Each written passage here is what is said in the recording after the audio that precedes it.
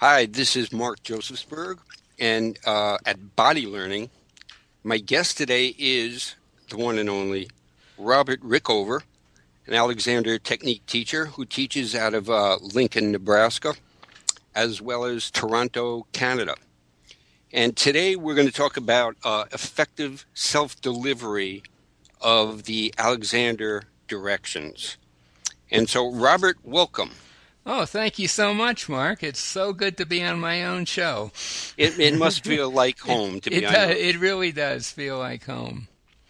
So, Toronto, Canada, would you like to say anything about your mayor, or you want to just get into I think we should skip the mayor. I skip the think he's mayor? got all the publicity he needs. We're talking in December 2013. So if that comment seems out of date, just Google Rob Ford and you'll know what we're talking about. That's right. And my comments may seem out of date, even if they are on date or whatever. Right. But let me ask you this: the directions, self-directions, the importance of them, and would you like to also speak a little bit about how they've evolved for you and how you use them?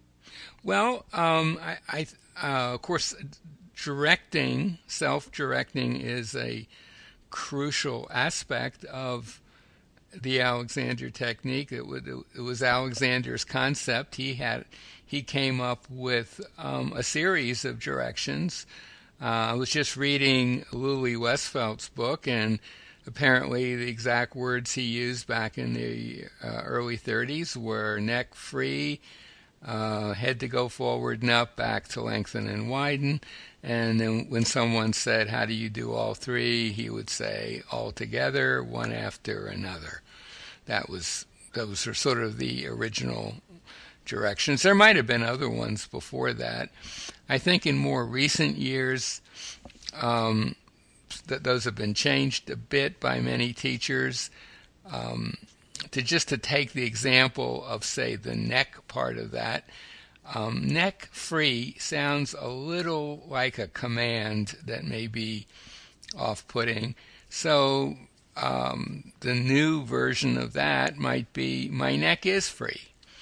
That's a freedom direction. That's a very recent development in Alexander directing. Before that, we had negative directions. I'm not tensing my neck, for example. Before that, we had letting my neck be free, which was not bad, but still made an assumption that wasn't necessarily true. And before that, I can remember I am freeing my neck was one. And then most recently, we have neutral directions, which are my neck belongs to my torso, that sort of thing. But what I want to emphasize today is not so much the specific direction or directions you're using or teaching your students, but I want to emphasize the importance of how that direction is the student delivers that to him or herself. Hmm. Because it's my belief that aspect is as important as the necessity of the direction itself being a useful one. I mean, how each a particular student uses the directions and how they talk to themselves to direct themselves? Yeah, I mean, just generally, how like let's just take a very traditional Alexander direction. My neck is free, or some version of that, or I'm not tensing my neck, or if you like, I'm letting my neck be free. Doesn't matter. Hmm. Whatever direction you're happen to be asking your student to use and teaching them to use on their own, I think it's as important to get the wording right. It's as important as that to get the way in which the student asks him or herself that, or What says do that to him or herself. what do you mean the way? The quality of thinking that goes into that direction. Hmm. So let's take the most obvious example.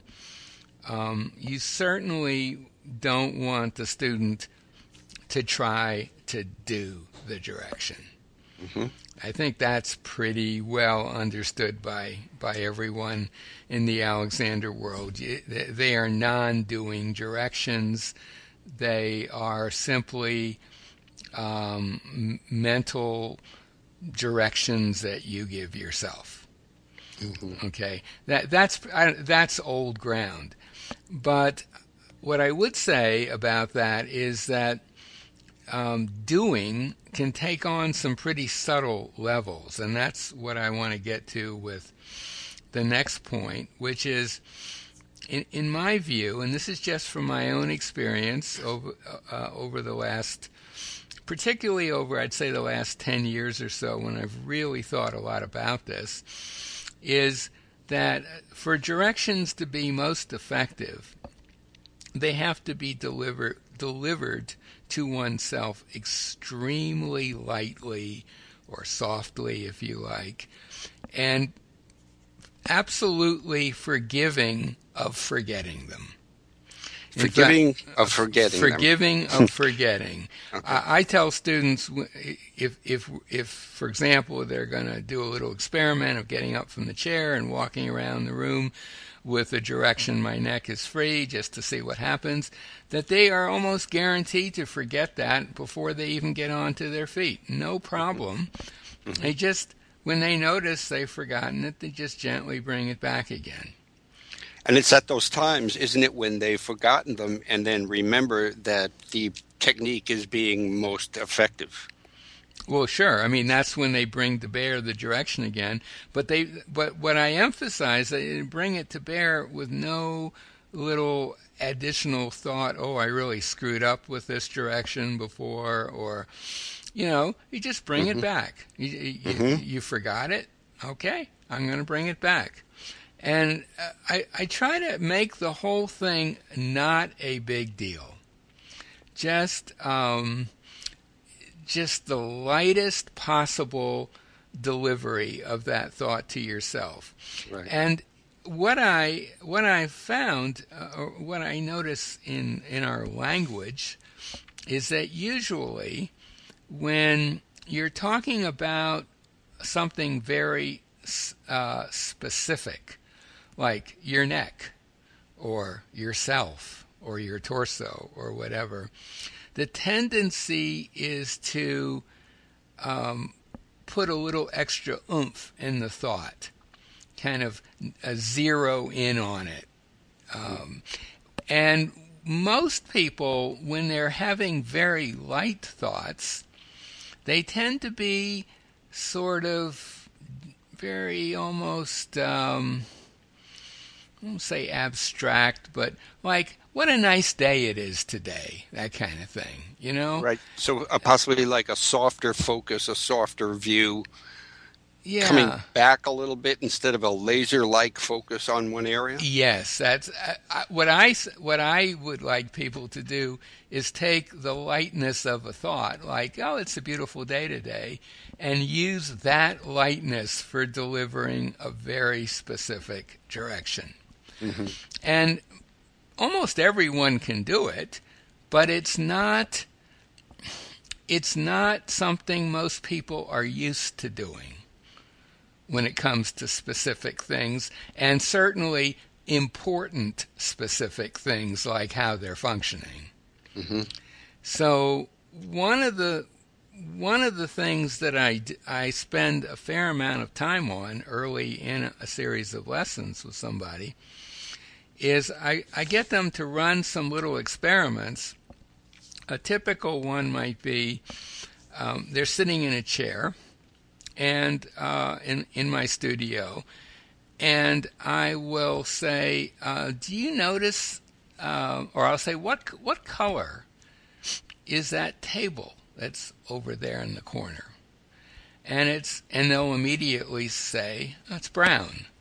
It's a very boring table. Chances are they hadn't noticed it before.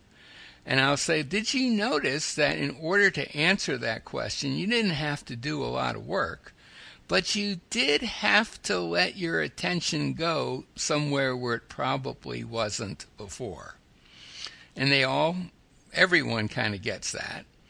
And then I say, let's do this experiment. I'd like you in a moment to stand up, take a little walk around the room, and sit down again, and have just a slightly elevated awareness of that table. Very slight. Just enough that if I asked you a question about it as you're doing this exercise, you would either have the answer or you would know where to look to get the answer. So, for example, if I ask what side of the table is the drawer on, you might not remember, but since you were sort of a little bit more interested in that table than you would have been otherwise, you would know exactly where to look to get that answer. And I find that a lot of people can do that pretty easily the first time. Mm-hmm. Sometimes when I question them a little bit, it turns out they've snuck in a little concentration or holding on to it, and we have to play with that a bit. But once they've succeeded in doing that, then I will tell them, if you're doing any more effort in your self-directing than you just did, you're doing too much. Mm-hmm. And I suggest they repeat that experiment or a similar one for themselves from time to time. And it doesn't have to be a visual. It could be they're out walking and they just choose randomly some sound, maybe rustling of the leaves or birds sounds or whatever. And just for maybe 10 or 15 seconds, they make a point of having slightly more awareness of that sound than they would otherwise. And again, if they're doing more effort than that in self-directing, it's too much. Mm-hmm. That's just a little gimmick I use, but I found it to be pretty effective because people can get right away that they are able to have a thought not held tightly, not held rigidly, not concentrated upon. And I think that is what works best for a thought like My Neck is Free. I like that. It makes it, I think it's a great practice. And I think it's a great thing to practice. It's very analogous to instructions you get for certain kinds of meditation. Using a mantra, you'll often be told in many traditions, "Oh, there's this mantra. You're going to repeat it mentally to yourself, and but you're not hanging on to it. And you're certainly going to forget it. And when you notice you've forgotten it, you just gently bring it back." Or you might fall asleep. If it's a meditation, you might doze off a little bit, and you just bring it back when you come back into awareness. You don't try hanging on to it. You're fine with losing it. You just gently bring it back. Yeah, interesting. Or when another thought comes in that has nothing to do with meditation, you don't beat yourself up for it. Exactly. So just let it come in, let it move away. Because you're in the real world, when you're out there are going to be zillions of distractions. You're walking down the street, you're thinking about your neck or your torso or whatever, and you see this dog. It's really a cool looking dog, and all of a sudden your interest goes to that, or you're distracted by something. Well, here's another example, and I don't even know if you would call it a distraction, but you're sitting at the computer because you're at work and you have to sit there for 8 hours doing something. Mm-hmm. You can't really, I don't think, in the front of your mind have the Alexander directions because you're concentrating, you're thinking about so many different things. Mm-hmm. But you can bring them to bear from time to time. But you can bring them to bear. Yeah. Yeah, and another thing I tell students is don't try thinking these directions all day long. A minute or two here and there, that'd be plenty. Yeah. Do you have any kind of what would be the word besides shortcut? Because people get very upset about that word, Mm. but some kind of shortcut to use it, when you don't have like a whole 45 seconds to think about the many directions that there are. Well, that leads me to the other thing that once a student has had a few lessons, um, they will have experimented with probably by that point at least a half a dozen or more self directions. Hmm. And what I tell them is it's really good to have sort of a basket that you can just pull a direction out of. You'll be a whole bunch in there, and sometimes you may have a pretty good idea what would be a useful one in a particular circumstance. If you're feeling tension in your neck, it might be it might be useful to say my neck is free. Or if you're noticing that your breathing's a little restricted, you might want to say I'm free to breathe, or my breathing is free, or whatever direction you've worked with around that topic. And I encourage them to experiment with them individually, but then to have them sort of all available, so that they're using them is quite familiar. Their brains are already a bit wired up to deliver them pretty easily, and to always have one or two that are sort of default directions that are always going to be useful. So Like, that if you're in the midst of something like a high power meeting, or you're in the middle of singing on stage with several thousand people looking at you, you don't really want to spend a lot of time thinking of what the best thing to think about is. So, I'm free. That would be a nice one. Or my neck is free is always going to be a useful one. mhm. To have maybe one or two or three default directions that you can just use in any situation if you don't have the luxury of sort of picking the right one. Right. So I, that sort of fits in again with keeping that whole process very light and easy. Easy and maybe unspecific too.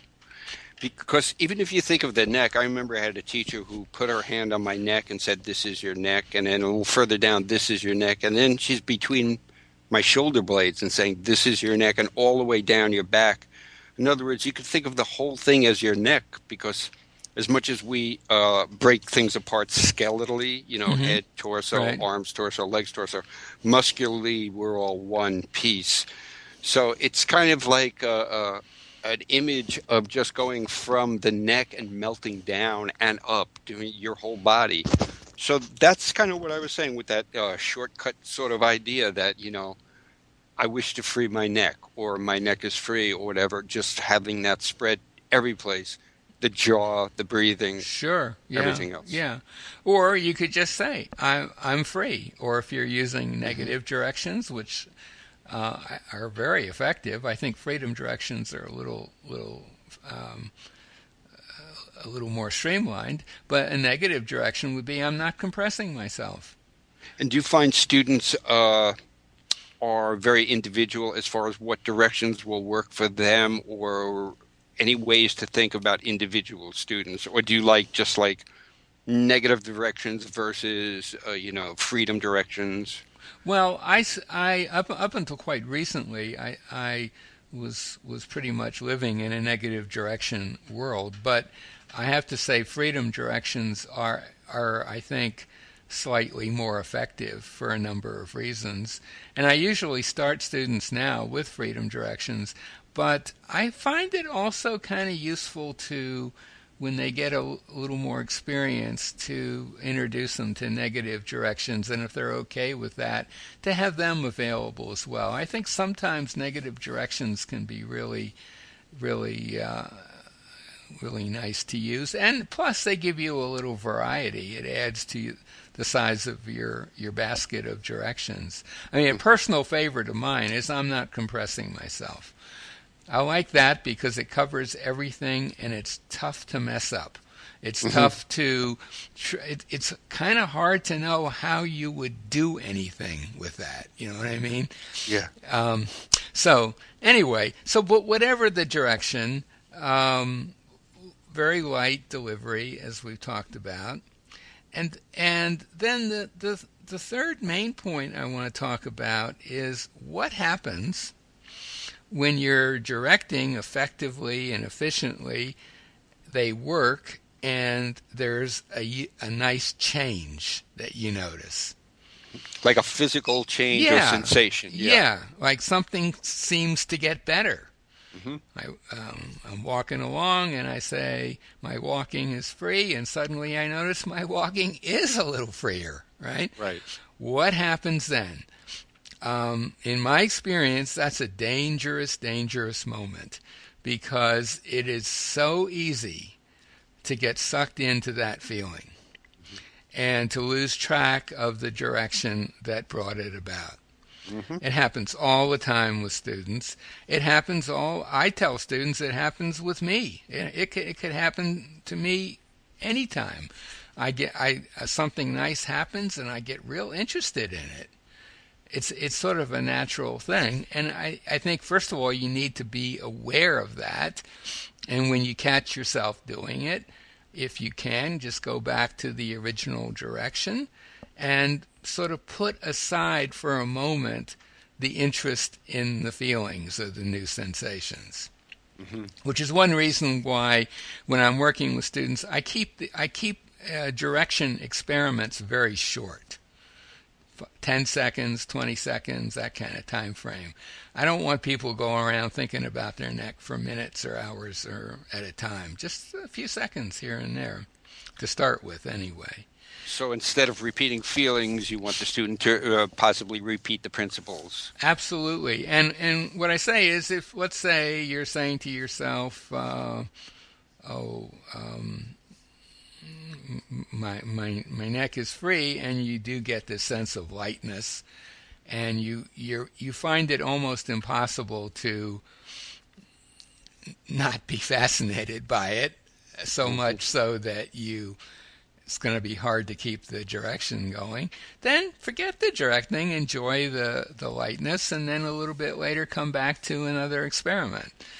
Or the other strategy I like is, let's say, well, here's an example from personal experience, and this originated with me using a negative direction, but it works exactly the same with freedom directions. Let's say I'm about to go to sleep at night, and I say to myself, I'm not breathing, or I could just as easily say, my breathing is free. And all of a sudden, my breath just gets fuller and deeper, slower. Typically, there's a lot more breathing going on. And it's so strong a sensation, given that there's not much else going on, that it is almost impossible for me, even now, not to get sucked into that. It's just so, it never ceases to amaze me. And I get drawn into it. And what I found is a pretty good solution is to shift to an entirely different direction that will have some of the same effects, maybe even the same effects. So with breathing, lying in bed, my breathing is free, the breathing takes off, and I just switch over to I'm free to lie in bed. That one. And the breathing keeps up its nice new pace, but my thinking is directed elsewhere. Or another example, if I want to work, I'll use breathing as an example again. I found a beautiful way to work with breathing is to do it in a context where it's going to be very difficult in the moment to actually notice the change in breathing. So, for example, walking rapidly, or even running or swimming. Well, swimming's a little different, but say walking or running or doing some Well, today, shoveling snow was a good example. And I would just say to myself, my breathing is free. And, if I were really paying close attention, I could sense that change in my breathing. But mostly what I might notice is just that the shoveling got a little easier. Mm-hmm. But I wasn't drawn into the breathing because it was not really all that out there in my consciousness. Mm-hmm. So basically, shift to another direction. And that, I think it's easier to not get drawn into the wonderful positive effects of the directing. Right, and we kind of want all together one at a time anyway. Mm-hmm. Well, yeah. I mean, well, with Alexander's directions, which when I was rereading them, this is a little off topic, but when I was reading them and reading about how the difficulties people had with that, it's not hard to understand why, because he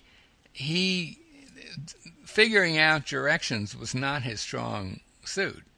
He was good with his hands, but his directions left a lot to be desired. A direction like neck free, head to go forward and up, back to lengthen and widen.